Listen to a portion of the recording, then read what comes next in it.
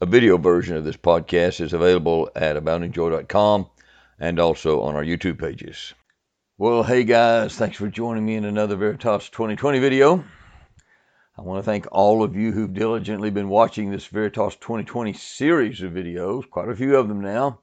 If you've been paying close attention and concentrating on the content, if you really have been trying, you're definitely making a lot of progress towards becoming a better equipped follower of our Lord Jesus Christ. I'm telling you, this is valuable information, so internalize as much of it as you can.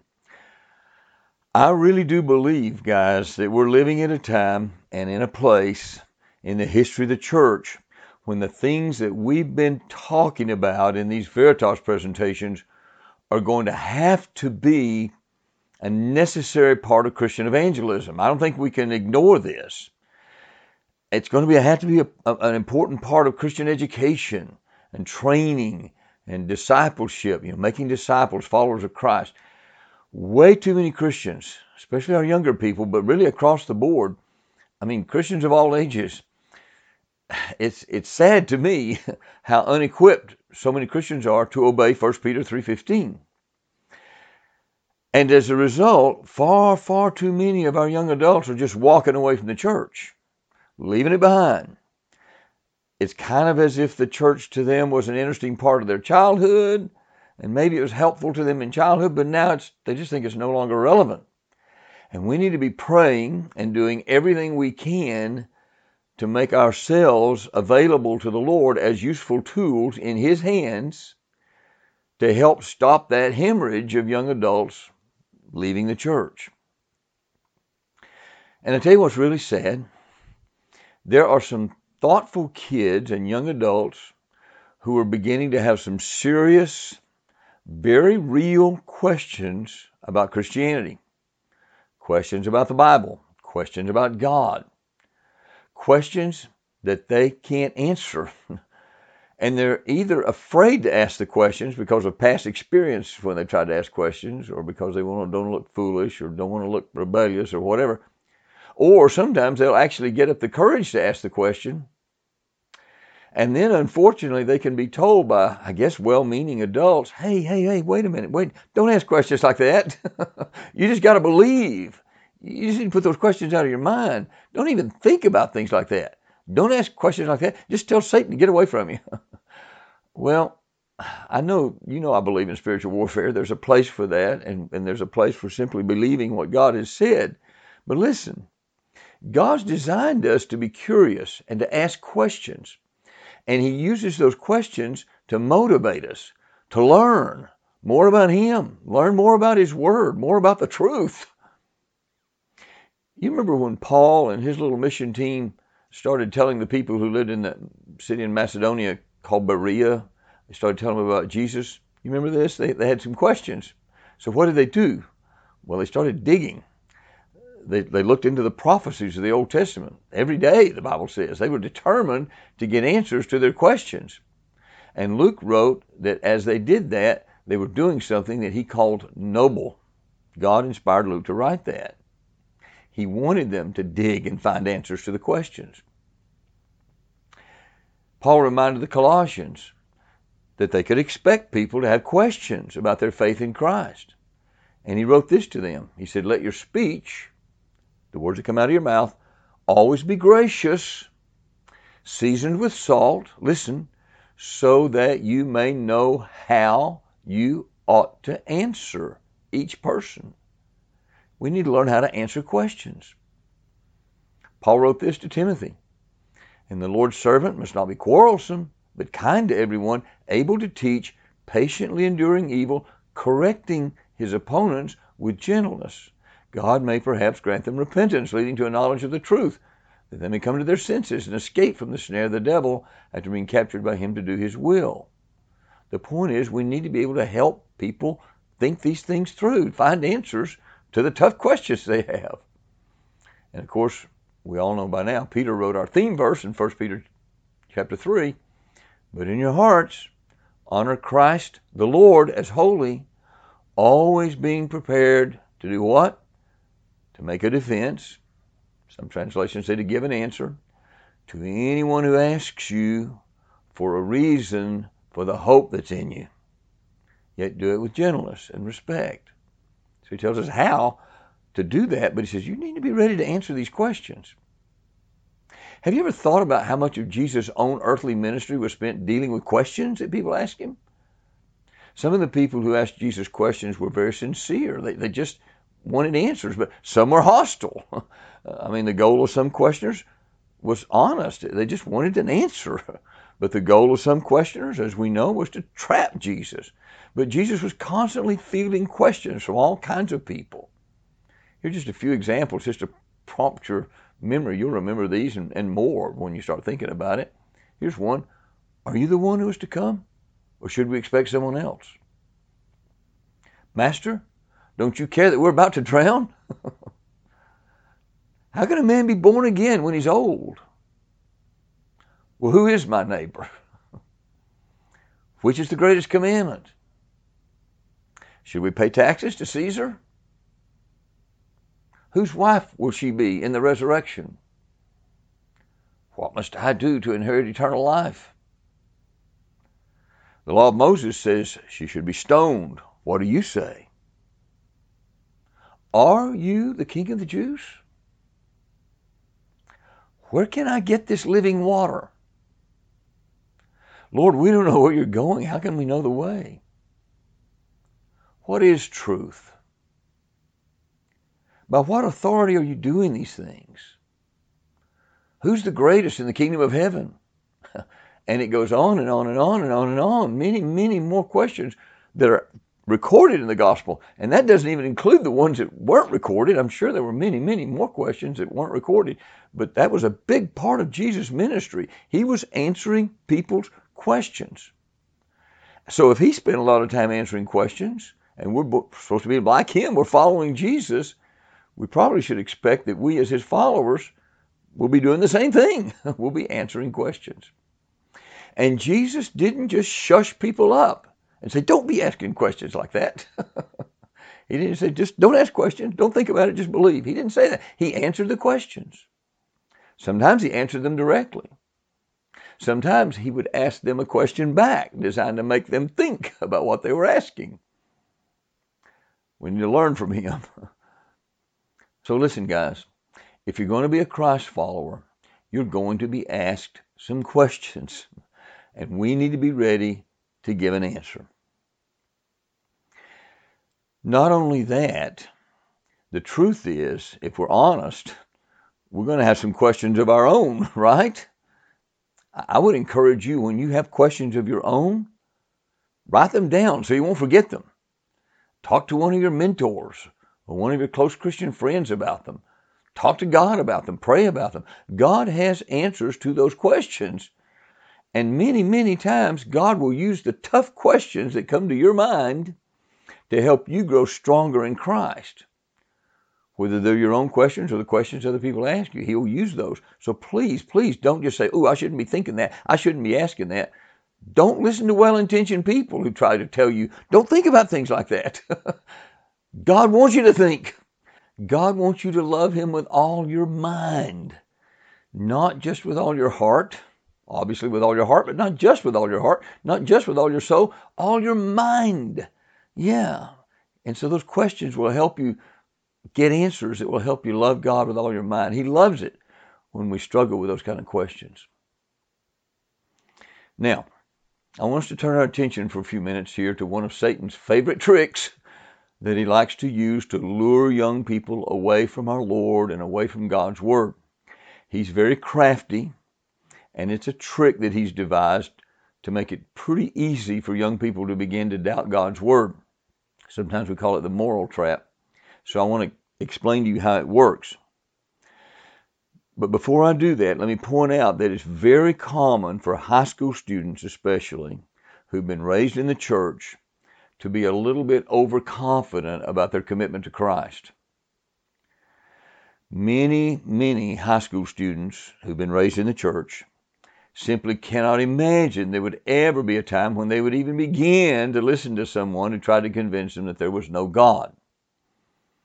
or if they've been raised in church and they've been taught from their earliest days that the Bible really is God's Word, they just can't imagine listening to anybody who might try to convince them that the Bible is not God's Word. They're just not going to listen. But that's the problem, because that's why some of them don't take these kind of things that we're talking about here in this Veritas series. They don't take it very seriously. They don't think they need it. If we talk with them about the value of watching these Veritas videos, they may think, oh, come on. I know God's real. I know the Bible is His Word. I don't need all that stuff. I'm good to go. Unfortunately, many of these same kids are underestimating how strong and how subtle and how crafty Satan's attacks can be later on. Because Satan's going to do his best to lead our young people into doubt and unbelief. He works on all of us that way, but especially young people. Several years ago now, there was a Christian movie that came out entitled God's Not Dead. Have you seen it? I bet some of you have seen it. I saw it. I enjoyed it. But there was an atheistic professor in that movie who was obnoxiously anti-Christian. You remember that character? Well, unfortunately, not all secularist or non-Christian professors are obnoxious. Sometimes they're very, very sweet. And frankly, the most dangerous professors are really sweet people. They may offer reasons to kids why they reject Christianity that sometimes our young people have never been exposed to. They've never heard this kind of stuff before. And these professors seem to be kind and sweet and reasonable, and they seem to be so intelligent, so much more intelligent than my parents, right? But these guys are often rejecting the truth. And even though they're sweet and gracious and intelligent, they're very dangerous. God warns us in His Word that the devil himself is able to masquerade as an angel of light. That's in 2 Corinthians chapter 11. Satan disguises himself as an angel of light. And then another factor that many young people don't take into consideration in their thinking about these things is the fact that even if it does turn out to be true that they themselves are not personally going to be influenced by these questions or by these skeptics, now or even in the future, it's not going to bother them. The truth is they're going to have friends who are going to be greatly bothered. And we need to get equipped, not just for our own sake, but to help friends who may be struggling with these kind of questions later on. So all of us need to be equipped. We never know what's going to happen in the future. We need to be ready. But unfortunately, even for Christian high school students who are very, very confident in their relationship to the Lord, it's amazing what can happen in just a few short years, sometimes even a few months or even weeks. Things can turn around. The enemy is crafty. He is subtle. He's clever. And so he's devised what we sometimes call this moral trap. And many, many young people fall into this trap, and it often leads them to embrace skepticism or secularism, humanism, atheism, to move away from their Christian roots. This is the way it works. Almost everybody, young and old, just about all of us, we have groups of people that we're part of, and we desperately want to fit into our group of people around us in our lives. They're our friends, maybe our family members, people we hang out with. And we obviously want those friends to like us. We want them to accept us. It's important to us. And we feel like we desperately need those friends as part of our lives. And some of us feel that more strongly than others, but we all have that. We want to fit in with a group. However, unfortunately, something very sad often happens. Some of the people in our group begin to make bad decisions. They start doing some things that God says are wrong, sinful.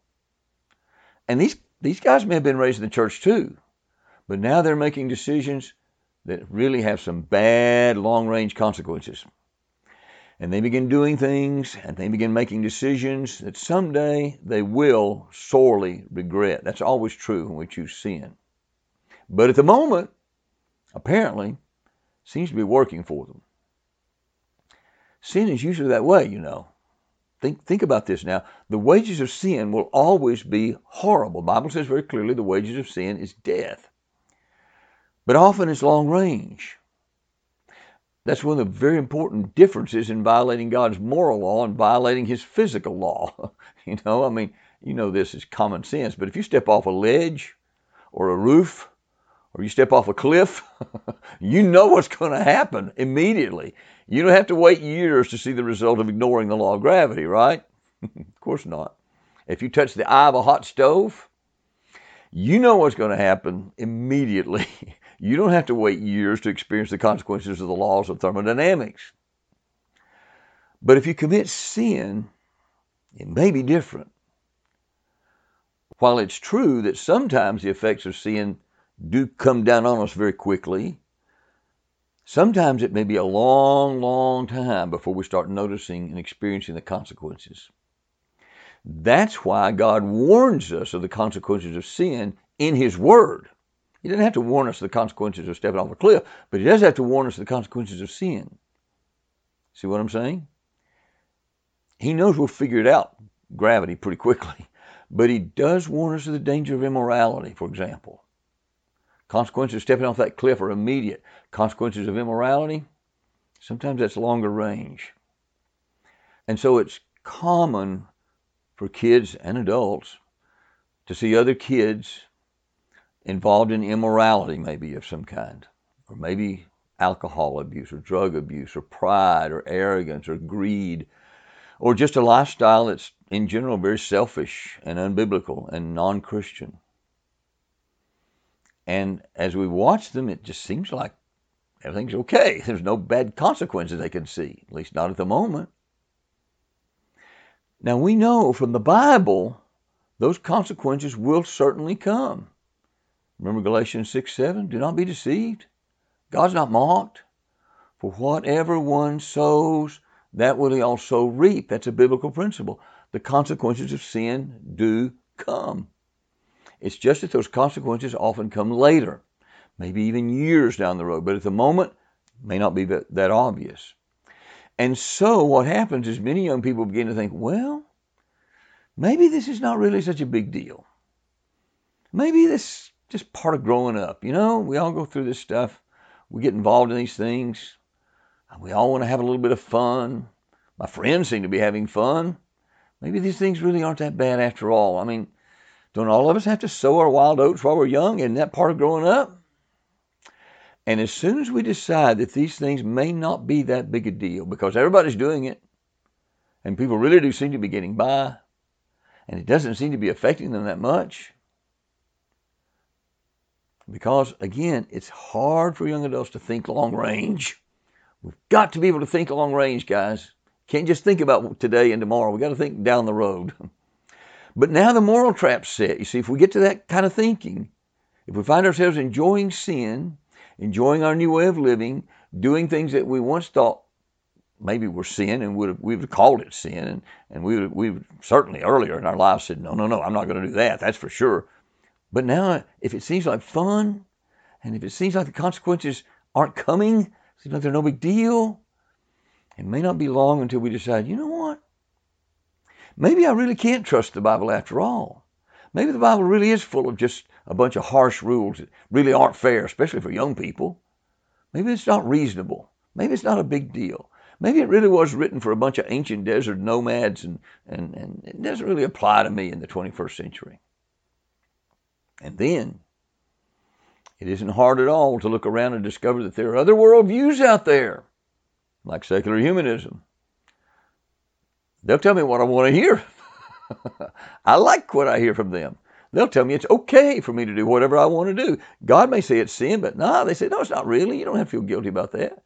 So regardless of what the Bible says, there are worldviews that say it's all right to indulge in my temptations to sexual sin.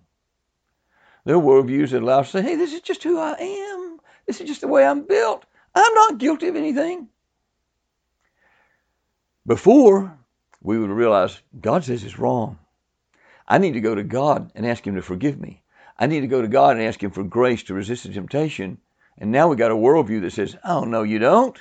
Just enjoy the sin. This is the way you are. This is the way you live. It's okay. As soon as we start rationalizing those sins, it's very small steps to start doubting the Bible. Maybe it's not true. Leaves us wide open to the many, many lies Satan has put together to move us away from God, move us away from His Word, move us into some ungodly and disastrous worldview. So guys, we have to be spiritually prepared to watch out for that moral trap. Satan will lay that trap for you, and if we have our eyes open, and if we see it coming, we may be a lot less likely to go down that very foolish and disastrous road. If we're not spiritually prepared, a worldview that lets us indulge in immorality and at the same time tells us we don't need to feel guilty, a worldview that tells us everybody's doing it, that it's no big deal, that we just need to go with the flow, well, that can sound very attractive and intoxicating to a young adult, but it leads to disastrous outcomes. So kids, you've been warned. The moral trap is very real. Keep your spiritual eyes open. Keep your eyes on Jesus, not on your friends. If you keep your focus on Jesus, promise you won't regret that. And you can stay in the battle that way, okay? Let's pray. Father, thank you so much for teaching us truth in your word. Thank you for reminding us in your word that we do reap what we sow. Thank you for reminding us that we have an enemy, Satan. Thank you for reminding us, Lord, that he's crafty and he's subtle, and sometimes he masquerades like an angel of light, and he is so deceptive. And Lord, thank you for reminding us that he sets traps for us. And I pray for people watching this video that they will recognize that there are moral traps out there that will lead them to doubt you, to reject your word, to walk away from you, and to indulge themselves, only to result in long-range disaster. So please help people watching this video right now to be determined to keep their focus on you, on your truth, on your word, and to stay in the battle. I pray in Jesus' name, amen.